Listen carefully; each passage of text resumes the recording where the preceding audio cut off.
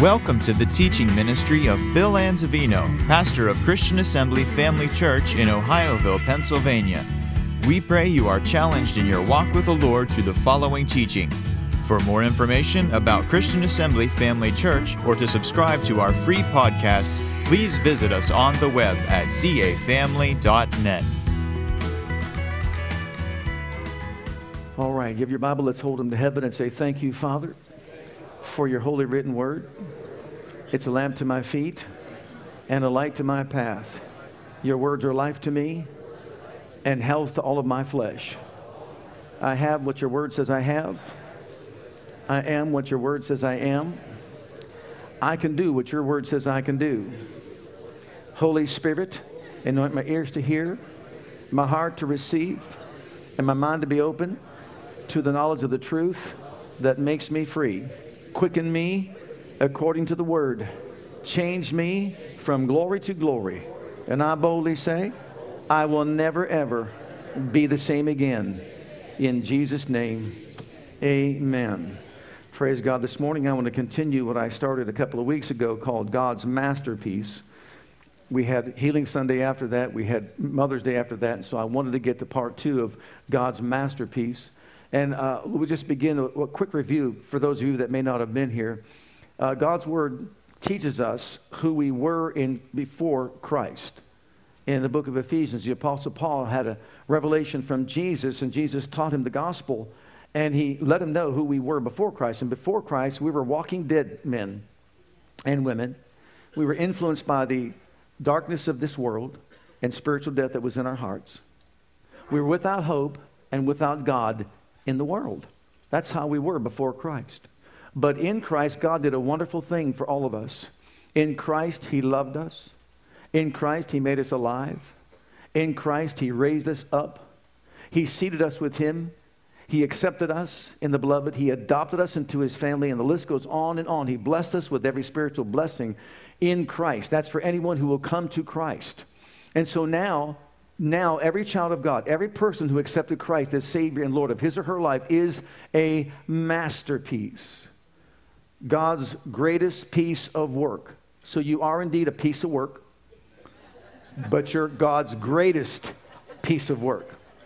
So even though that had a derogatory connotation in times past, when someone says you're a piece of work, you say, thank you, Jesus, I'm a masterpiece, God's greatest piece of work, right? And then to illustrate that, to use it as an example, we used the statue of David. The statue of David was considered a masterpiece by Michelangelo. But that masterpiece was made from one ruined block of marble, white marble. And when you see it, you don't immediately just say, look at that ruined block of marble that Michelangelo sculpted. Does anybody here say that? Would you say that? No, what do you say? What a masterpiece. Wow. What a master craftsman and sculptor. Amazing. And there's so much to be said even about that particular thing. You realize that thing was 17 feet tall?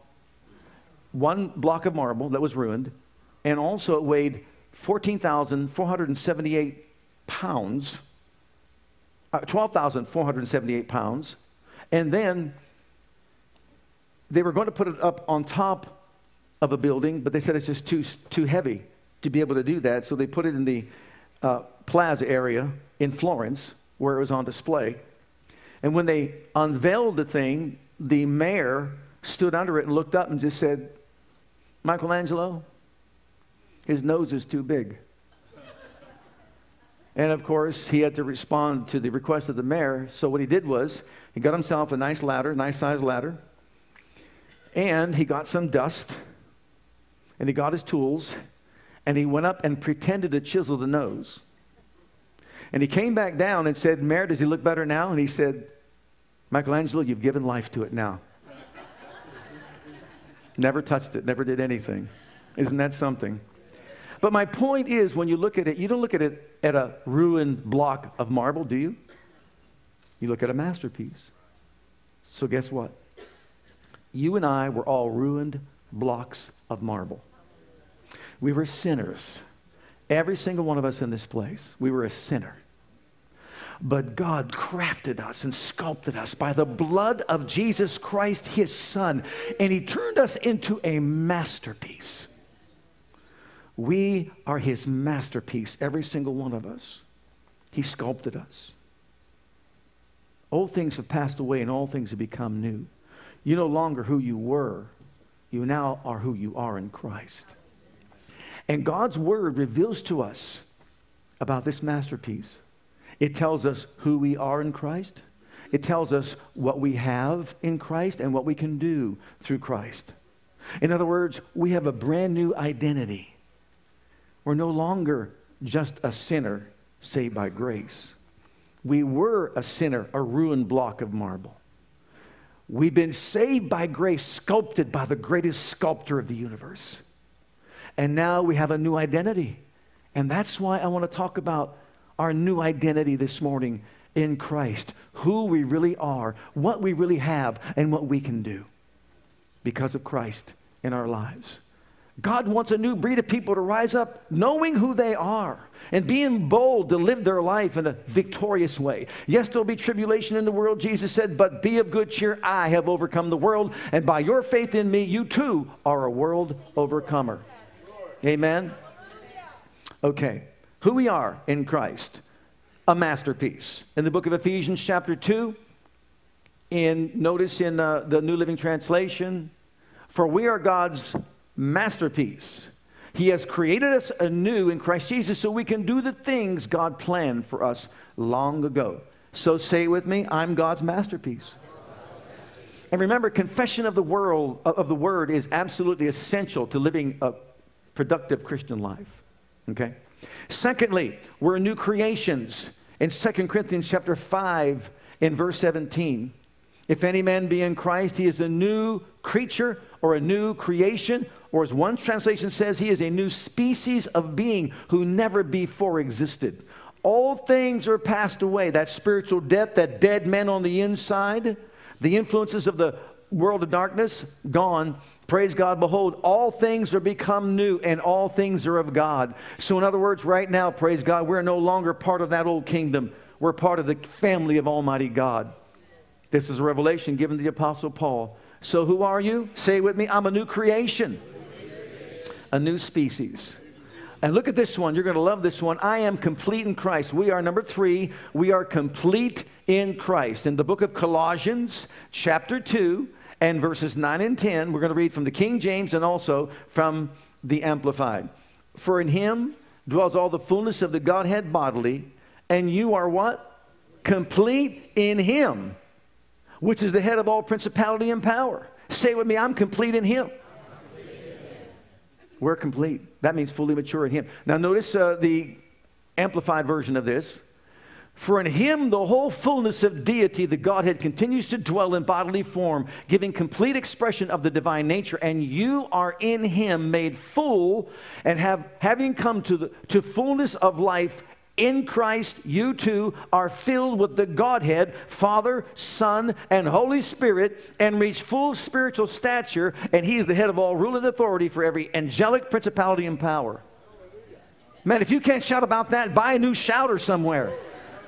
Did you get that? The fullness of the Godhead dwells in you. We could say that it was in Jesus, but now he says it's in you. You are complete in him. We've got God the Father, God the Son, God the Holy Ghost on the inside of us.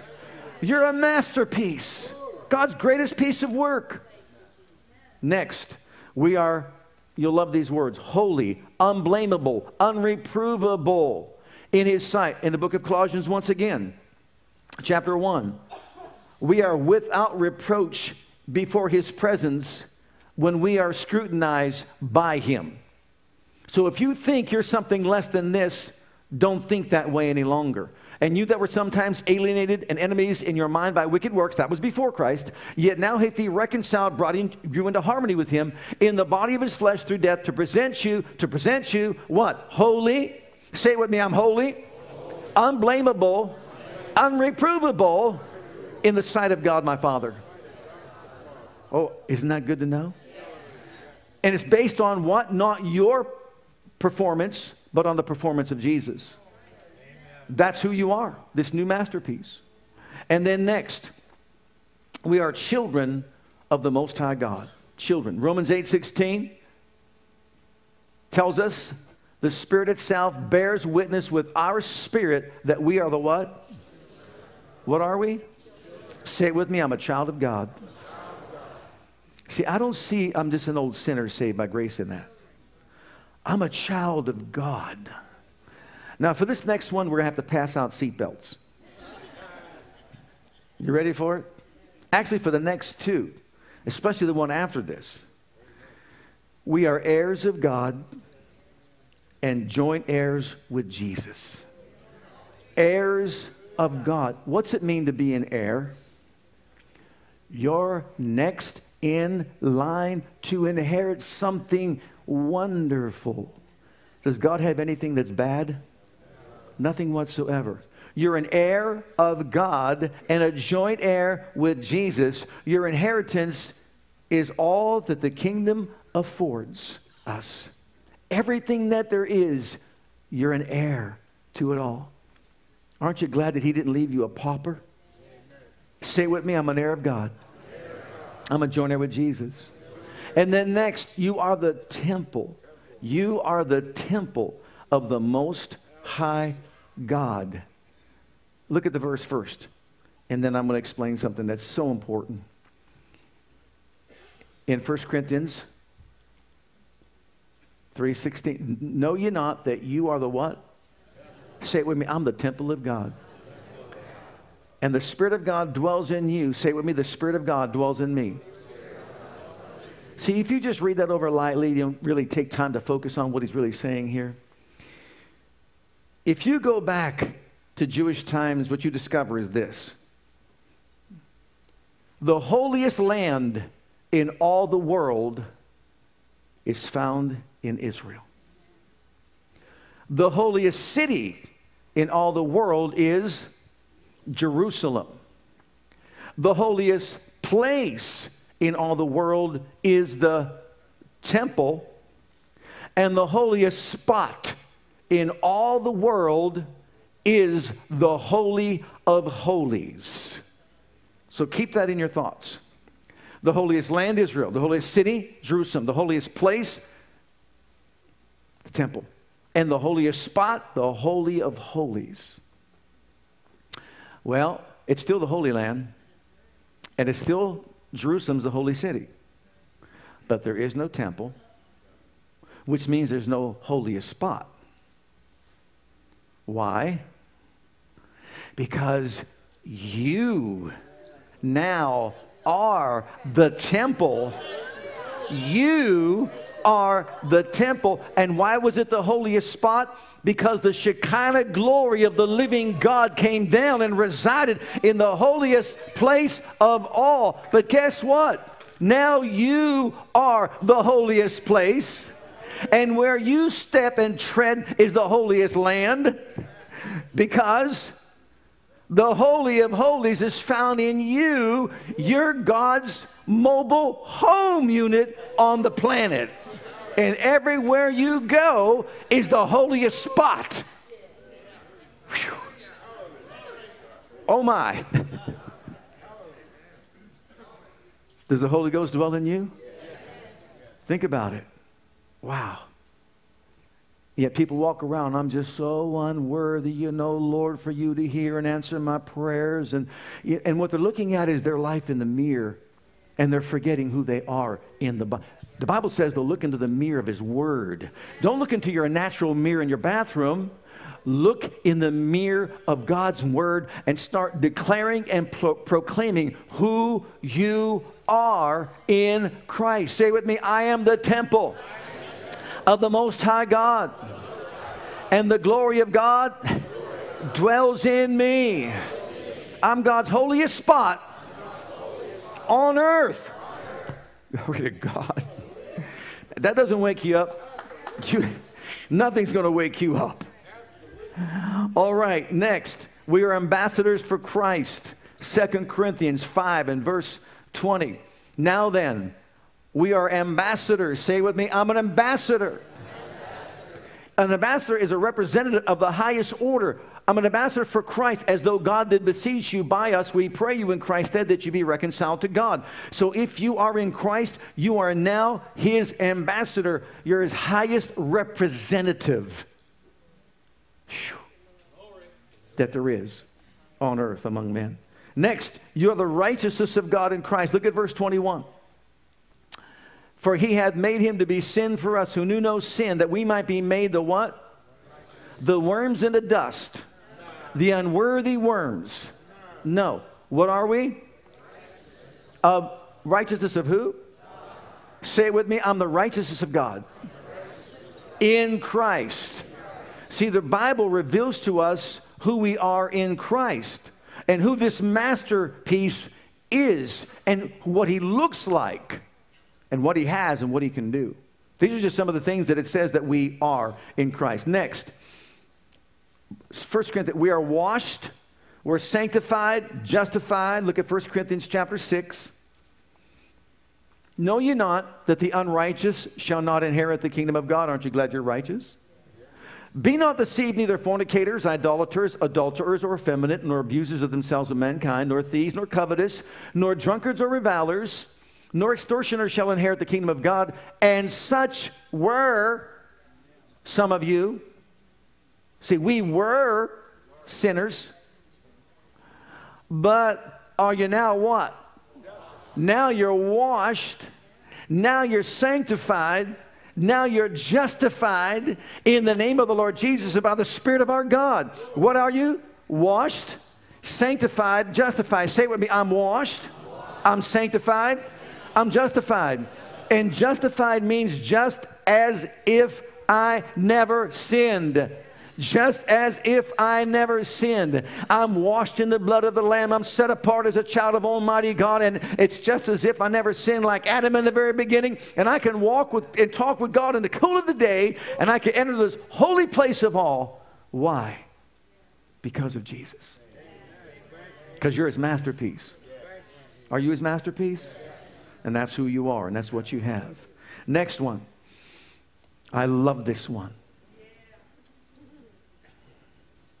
We're not less than conquerors. We're what? More than conquerors through him who loved us. Say it with me. I'm more than a conqueror. You've heard me say this over and over again. But should there be one person that's never heard that? More than a conqueror. If I were to win a boxing match, a prize fight, and $30 million purse, and I win the bout, but it was a tough fight, and I'm bleeding, and my eyes swollen shut, and I got all this blood everywhere and all that, and I'm really tired and sore and all that. Well, the fellow walks over and says, here's your $30 million check. I'm a conqueror. I conquered. I go home and walk in the door and say, here, honey, here's the check, Krista. She takes it out of my hand and says, thank you, honey. She's more than a conqueror. She didn't fight, fuss, train, no pain. Just takes a check and walks off. She's more than a conqueror. Well, guess what? Jesus fought the fight. Jesus defeated the devil. Jesus suffered on the cross. He died. He rose again for us. He overcame death, hell, and the grave, and says, now, here's my victory. It belongs to you. That's why we're more than conquerors. All we have to do is accept who we are and what we have in Christ and act like it's true. Amen? Okay, next one. We are delivered and translated. Look at Colossians chapter 1. This is Paul revealing to us once again a blessed truth. Who has delivered us from the power of darkness and translated us into the kingdom of his dear Son. So say with me, I am delivered and I am translated. See, we're delivered from Satan's kingdom. We're no longer under his jurisdiction. We're translated into the kingdom of God where Jesus is Lord. We're under his jurisdiction. So don't walk around saying the devil this, the devil that, the devil this, the devil that. No, don't let him get after you all week long. Turn around and face him and just say, I'm no longer part of your kingdom. I'm not in your jurisdiction. You might as well go back where you came from and leave me alone. Because that's who you are, a masterpiece. And you're not going to be overcome by him or any of his cohorts. Next one. We're redeemed from the curse of the law.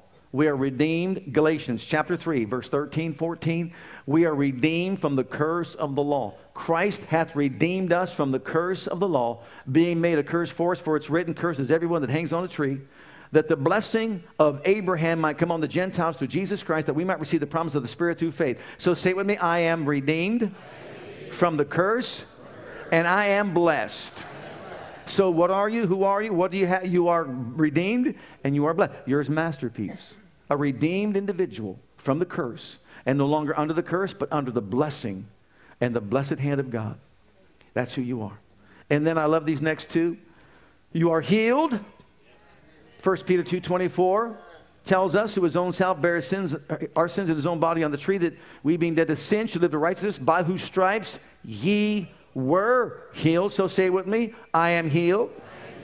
Then in Ephesians, we're also sealed. The next one is we're sealed. So we're healed and sealed. In the book of Ephesians chapter 1 verse 13, in whom all, you also trusted after that you heard the word of truth, the gospel of your salvation, in whom also that you believed, you were sealed with the Holy Spirit of promise. So say it with me, I'm healed and I'm sealed by the Holy Spirit of God. That's the earnest of our inheritance, the earnest of it. The first part of it, praise God. In other words, we have the down payment already. See, He can't give us the fullness of it because we're living in these bodies on the earth. If we get these bodies glorified, we got to go to heaven. So we stay on earth in these unglorified bodies, these mortal bodies, until that day comes. But in the meantime, we have the earnest of the Spirit. We've got the Holy Ghost on the inside of us. We are, as we said, the temple of God, which means we are the holiest place on earth. The holiest spot on earth is in your spirit and in my spirit. And God wants us to raise up our level of understanding and recognize that and start acting like who we really are. We're not defeated individuals. We're more than conquerors and world overcomers. Secondly, what we have in Christ. These are the things, some of the things that we have in Christ. What do we have in Christ? First of all, we have peace with God. How important is this? So say with me, I have peace with God. Romans 5 verse 1 tells us, therefore being justified by faith, we have peace with God through our Lord Jesus Christ, which means we've been brought back into a place of perfect harmony with Him. We were not in a place of harmony with Him until we were reconciled by the blood of Jesus Christ. And now that we're reconciled, we have peace with God. Have you been at odds with somebody and you had a problem with somebody? Maybe you were out of fellowship with somebody, and all of a sudden you both came together and you had a little bit of a powwow and you sat down and you forgave each other and said, now we're at peace with each other. You're at peace with God. God's at peace with you. We're not on the outside, we're on the inside. Praise God. We've got perfect peace. But then next, after that, we also have access to the grace of God. We have access to the fullness of God's power. Now notice here in Romans chapter 5 and verse 2 as well. By whom also we have access by faith into this grace wherein we stand and rejoice in hope of the glory of God. Small verse of scripture, power packed with meaning. We have access by faith into the grace. We've been told to come boldly to what? The throne of grace, to obtain mercy and find grace to help in our time of need. Well, remember, back in the Old Covenant, where was that place? It was the holiest of all. Who could go there? Only the high priest once a year with blood.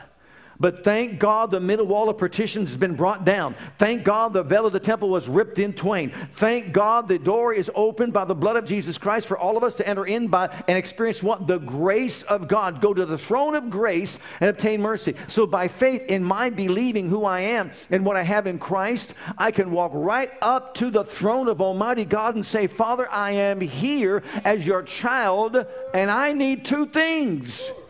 Two things that we need. We all need it every day. Number one, we all need mercy. Number two, we need grace. Sometimes what we do is we go for grace, or for mercy rather, and we forget about grace. Mercy means this: I missed the mark, I did wrong, I should have said this, should have done that, shouldn't have acted that way or whatever. So have mercy upon me. Aren't you glad He has mercy and doesn't give you what you deserve? Then they walk away. But don't do that. Before you walk away, say, but I need something else also. I need grace. Grace is your power of operation. I need your operational power in my life to help me overcome next time I'm tempted so I don't fall victim to that thing ever again. So I want not just mercy, I want grace. And I'm thanking you for that grace right now. But what gives us access? The blood of Jesus Christ. And by faith, we have access into the grace of God. We don't have to wait for the high priest. Thank God we can enter in because we're welcome there. Why? Because we're his masterpiece. Amen. Okay, next one. We have the mind of Christ. 1 Corinthians chapter 2, verse 16. We have the mind of Christ. For who hath known the mind of the Lord, that he may instruct him? But we have the mind of Christ. Have you said that? Have you confessed that? Say it with me today. I have the mind of Christ. I hold the thoughts, the feelings, and the purposes of his heart. In other words, I'm beginning to think like Jesus. Jesus was very bold in who he was and what he did when he was on the earth. He made a lot of bold confessions about himself.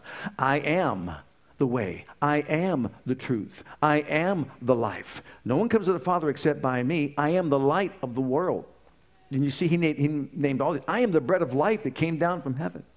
So he made all these bold confessions of who he was. Well, guess what? We have the mind of Christ. We too know who we are in him, not in ourselves. Yes, if you look at who you are in yourself, you'll walk around with your head hung low like I'm nothing but a lowly worm in the dust. And Lord says, so unworthy to walk before your presence. Stop that. You're a masterpiece. God's greatest piece of work. Sculpted by the greatest sculptor who ever lived. He gave you a new identity. And what you have in him is beyond comprehension, to be honest with you. We have no idea who we are. But you know, Paul said this. If there was a zipper on this flesh of ours and we could unzip the whole flesh and let it fall by the wayside, you'd have a building of God on the inside that's filled with the glory of Almighty God. Can you imagine what you look like and what you look like on the inside? Praise God. We have got the mind of Christ. Also, we have the love of God. We have the love of God. Look at Romans chapter 5 and verse 5. This love is powerful. And hope makes not ashamed, because the love of God is shed abroad in our hearts by the Holy Ghost, which is given unto us. So in other words, when we got saved, the love of God came into our hearts, infused into our innermost being. We have the love of God. So say it with me. I have the love of God in me. And see, that love endures long. That love is patient. That love is kind. It's never envious. It never boastful of jealousy. It's not boastful, vainglorious. It doesn't display itself haughtily. It's not conceited, arrogant, inflated with pride, rude, or unmanly. That's how Paul described this love of God. And if we were to take that description of the love of God and start declaring it every day, that I endure long, I am patient, I am kind. This is the agape kind of love. This is the divine love of God. This is the love of God that he loved us with when he gave Jesus to die for us. It's not eros, the lowest form of love, which is erotic love, physical attraction. It is not storge, which is compatibility. He wasn't compatible with us, and we weren't compatible with him. It is not phileo, responding. He wasn't responding to our love. We weren't loving him. We were walking in darkness and rebellion against him. But it's what? Agape love, the divine love of God that you can only have when you're born again. You have the love of God, and you can love as he loved. Matter of fact, he said, this is a new commandment, that you love as I have loved you. How can you do that without that kind of love? But we have the love of God shed abroad in our hearts. And this is the acid test that we pass from darkness into light. How? That we love the brethren. Amen. You got a love that's so deep inside you for the brethren. And where's it come from? The very heart of Almighty God, who is love. So say with me, I have the love of God. This unconditional love is based on principle and decision, not on feeling and emotion. So no matter how you feel towards someone, we'll talk about that soon. Redemption, next one. We have redemption. Ephesians 1 verse 7. We have redemption through his blood. In whom we have redemption through his blood, the forgiveness of sins or remission of sins, according to the riches of his grace. Oh, say with me, I have redemption. See, once again, we say those things, and if we just say those things, it may not register deeply. You were on the slave market of sin. You were sold into sin. You were sold into sin slavery. You were on a road to destruction. You and I, we were on our way to a lake of fire where we would live eternally, existing in nothing but torment and torture for the rest of our eternity. But someone saw you on that slave market. Someone looked at you, and someone loved you, and someone paid your ransom to redeem you from that awful state and fate. And by his blood, praise God, he bought your freedom. I have redemption, praise God. I don't belong to the enemy. I don't belong to death. I don't belong to sin. I don't belong to the kingdom of darkness. I belong to the living God. I'm his masterpiece, praise God. The greatest work of his almighty power and glory. You have power, love, and of a sound mind is next. Look in the book of 2 Timothy chapter 1, verse 7. For God's not given me the spirit of fear, but what? Power, love, and a sound mind. He gave us these three powerful forces to do what? Overcome fear. The spirit of fear has no power over us because we have what? Power in the name of Jesus to rebuke it and cast it out. Love, perfect love, cast out all fear, and a sound, well-disciplined mind to cast down thoughts of fear by saying something like Isaiah 41:10. Fear not, for I am with thee. Be not dismayed, I am your God. Yea, I will strengthen you. I will help you. I will uphold you with the right hand of my righteousness. So if you got God on your side and you know He's defending you, fighting for you, and going before you, as Exodus 14:14 says, my God will fight for you. What's the fear? There is no fear that can conquer our faith. And then we have this. Hallelujah. A great high priest. Look in the book of Hebrews. How important is this? All of what we're talking about today is because we have a great high priest who is passed into the heavens, who's touched with the feeling of our infirmities, and He's there representing us. We have representation. Seeing then that we have a great high priest that is passed into the heavens. See, we're talking about what we have, and we have a great high priest. Jesus, the Son of God, let us hold fast our what? Profession or declaration or confession of faith. For we have not a high priest which cannot be touched with the feeling of our infirmities, but was in all points tempted like as we are, yet without sin. Let us therefore come, how? Boldly to the throne of grace, that we may obtain mercy and find grace to help in time of need. So in other words, we have a high priest who's gone into the veil for us. And because He's there for us, we don't have to be intimidated to go to the throne of God or the throne of grace. We could boldly walk in and enter in to the throne of grace because we have representation. Jesus, our Lord High Priest and mediator between God and man, is there for us. And when we go there with our confession of faith, He stands there right before the throne and sees the high priest of our confession. And He says, Father, what they're saying is true because look, I am watching over their confession. And they're confessing who I am and what they have in me. You have representation. So you're not going there on your merit. You're not going there on, your performance. You're going there on the merits of Jesus. And you're going there based on His performance. And so when the Father looks at you, He probably does a double take like.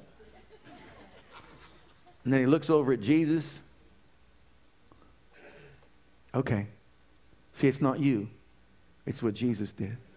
As a matter of fact, in the book of Revelation, we're talking about another rainbow. Not Noah's rainbow that says that He's not going to flood the earth ever again. But there's another rainbow, and when He looks through that rainbow, guess what? It's the rainbow of the blood of Jesus Christ, that when He looks through you, He sees you through the blood. He doesn't see you as who you are. He sees you through the blood, perfectly cleansed, perfectly made whole, delivered and set free, His masterpiece. That's what He sees, you as His masterpiece. And then we have all things that pertain to life and godliness. All things that pertain to life and godliness. 2 Peter chapter 1. According as His divine power hath given unto us. What have you given us, Lord? All things that pertain to life and godliness through the knowledge of Him that has called us to glory and virtue. So we all have all things that pertain to life and godliness. Let that be your declaration. Say it with me. I have all things that pertain to life and godliness. And then next we have great and precious promises. Look at 2 Peter chapter 1 and verse 4, the very next verse. We have these precious promises, whereby are given unto us exceeding great and precious promises, that by these ye might be partakers of the what? Of the what? We have no problem admitting we've partaken of the fallen nature of man. We have no problem saying that, because we understand and we know that in Adam we all fell. And in Adam, we all had the nature of death. We know that. Influenced by this kingdom of darkness. We have no problem saying that. Well, why is it if by one man's sin, death entered the world, sin entered the world, and death by sin, so that all have sinned, we can accept that. What's so hard then to accept the fact that by one man, we've become righteous, and the righteousness of God in Christ. Amen? And we're to reign as kings in life by one Christ Jesus. So by Him, that by these you might partake of the divine nature, having escaped the corruption that's in the world through lust. Thank God we're escapees. Amen? We're fugitives. Satan's trying to chase us down to bring us back into his kingdom, but guess what? We don't belong to his kingdom any longer. So turn around and tell him, get lost. And then next we have authority.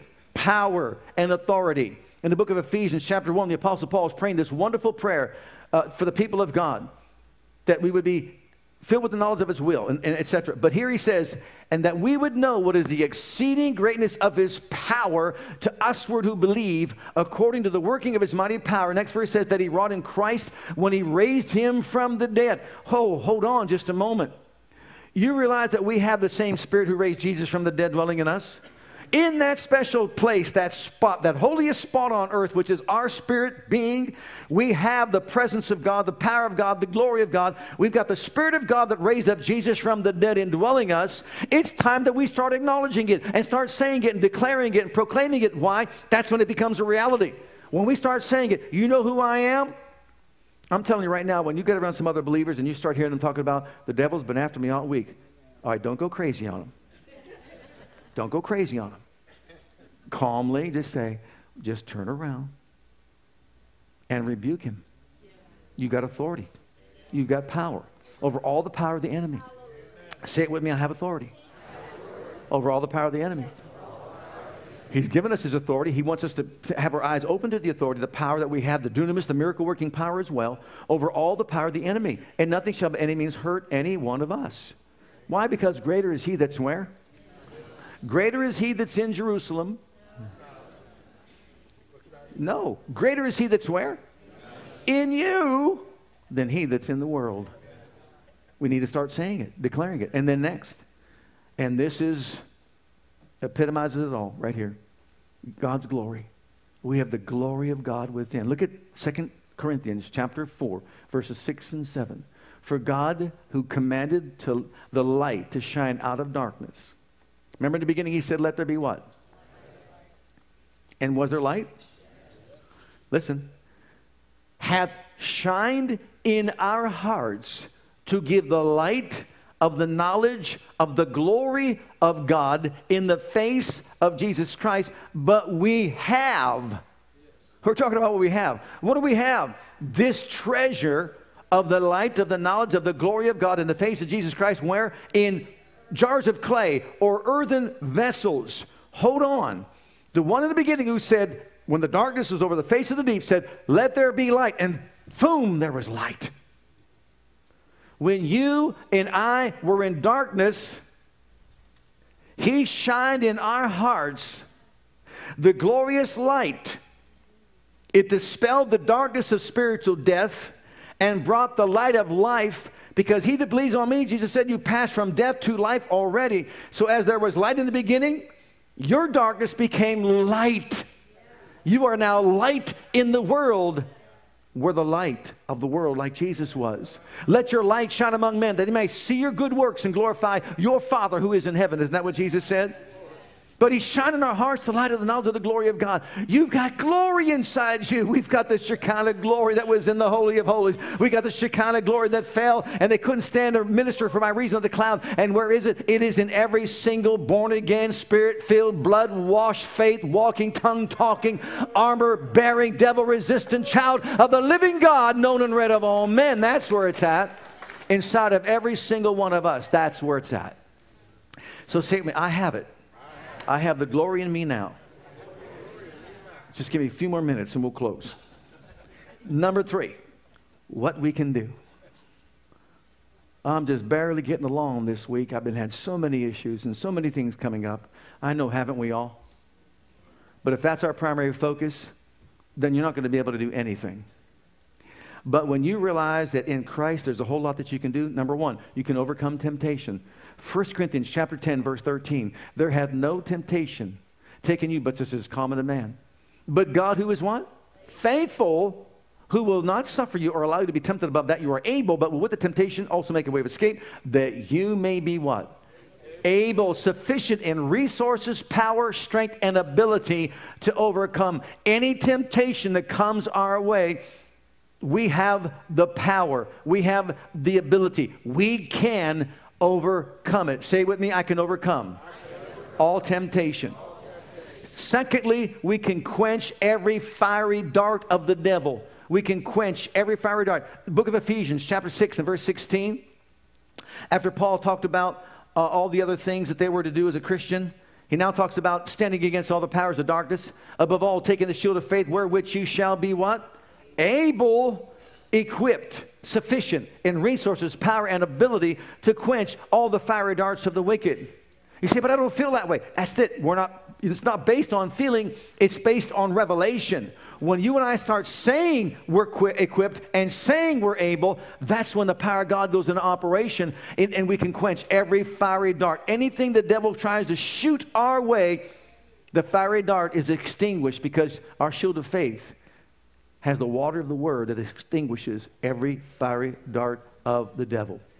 Number 3, we can do all things through Christ, who is our strength. Philippians 4:13. What can we do? It's personal. Can, it's positive. Do, it's practical. All things, it's pervasive. Through Christ, it's providential. Who strengthens me? It's powerful. So say it with me, I can do all things through Christ, who is my strength. So what can we do? All things. All things through Christ, who is our strength. So what can we do? All things. So we know who we are, we know what we have, we know what we can do. And in connection with that, what did Jesus say in John 14:12? Verily, verily. Wherever you see a double verily, it means there's tremendous importance placed on what he's about to say. I say unto you, he that believeth on me, the works that I do shall he do also, and greater works than these shall he do, because I go to my Father. Notice he says, he that believeth on me. Do you believe on him today? Yes. So in other words, it's for everybody. It's not just for the apostles like some like us to think and believe. It's for everybody. So what can we do? We can overcome temptation. What can we do? We can quench every fiery dart of the devil. What can we do? We can do all things through Christ, who is our strength. And what can we do? We can do the works of Jesus. We've got to take it to heart and start doing what he's told us to do. Now, in conclusion, we were all ruined blocks of marble. We were. I admit that. But now we've been saved by grace and sculpted by the greatest sculptor that exists anywhere. Amen. We have now, praise God, become his greatest piece of work, his greatest workmanship, his masterpiece. And we know who we are, and we know what we have, and we know what we can do because of what Christ has done for us. So, where the Father's dream come true, this is what he was longing for, is to have a family. We are now his family. We're the object of his love. We're the reason why he sent Christ to die for us. Why? To take this ruined piece of block of marble and turn it into his masterpiece. We are his offspring. We are his children, his sons and his daughters. Now, in the last paragraph, I want you to see this. To call ourselves anything less is to insult the greatest sculptor ever. To insult him by saying you do shoddy workmanship. No. I want you to see these two verses, Amos 3:3 and Romans 12:1 and 2. Can two walk together except they be agreed? He says you can do all things, and we say, I just can't seem to do anything. He says you're more than a conqueror, and you walk around saying, I'm defeated every day. Do you see the point? How can two walk together except they be agreed? You could say something like this: I don't feel like a conqueror. I don't look like a conqueror. But I'm telling you, Heavenly Father, your word says I'm more than a conqueror through Jesus Christ who loved me. And so therefore I agree with your word. You know, you looked at it in Amplified, Job 22, 21, 22, 22, 21. It says that acquaint yourself now with him, agree with him, and conform to his will. We've got to speak it out to conform to it. And then look at Romans 12:2. And be not conformed to this world, but transformed by the renewing of your mind, that you might prove the acceptable and perfect will of God, the good, acceptable, perfect will of God. God wants us to agree with His Word and renew our minds in such a way that we start declaring who we are, what we have, and what we can do in Him, because we are His masterpiece. And so for us to live the kind of Christian life that God wants us to live, we have got to agree with God. We've got to agree with who we are. We have to agree with what we have, and we have to agree with Him with what we can do. And when we take it to that level, beloved, I'm telling you, you unleash the miracle working power of God in your life to live the life that God wants you to live. Let's all stand together. Hi, Pastor Bill here. I want to thank you for joining us today. On behalf of my wife, Krista, and Christian Assembly Church, I want you to know that we're here to serve you and your family. Whether you have young children or kids in elementary school, if you're a teenager or a young adult, we have a passion to provide a safe and comfortable environment where you can grow in God and build a solid foundation of His love for you. And with that foundation, we encourage you to take the gospel of Jesus Christ with you wherever you go. It is our heart at Christian Assembly to be an outreach, to be the hand of God toward Jerusalem, Judea, Samaria, and the uttermost parts of the world. We want to join as the body of Christ to make one last trumpet call before the final trumpet sound, and through a life of worship, bring in a harvest of people. With whatever gifts God has given you, we want you to be free to share those gifts and talents. Life is most fulfilled when we share God's love with others. And in all that we do, we want to demonstrate the power of the name of Jesus to the world through a ministry of excellence, to God first, and then also to you. So whatever the situation, wherever you are, whatever you're going through, I want you to know that we love you, and God loves you, and has a wonderful plan for your life. And that plan begins by making Jesus the Lord and the Savior of your life. And if you've never made that decision yet, I'd like to invite you to pray a simple prayer with me. And if you will, Jesus will become your Savior and your Lord. Just repeat after me this prayer. Heavenly Father, I come to you just as I am. And I believe with all my heart that Jesus died for my sins and was raised from the dead for me. I open the door of my heart. I call upon the name of the Lord. Lord Jesus, come into my heart. I now accept you and receive you as my personal Savior and Lord. Heavenly Father, I have called on the name of Jesus. I'm now your child. In Jesus' name, amen. Now, if you prayed that prayer with me, I encourage you to get into a good Bible-based church where you can learn to grow in your Christian faith and experience. God bless.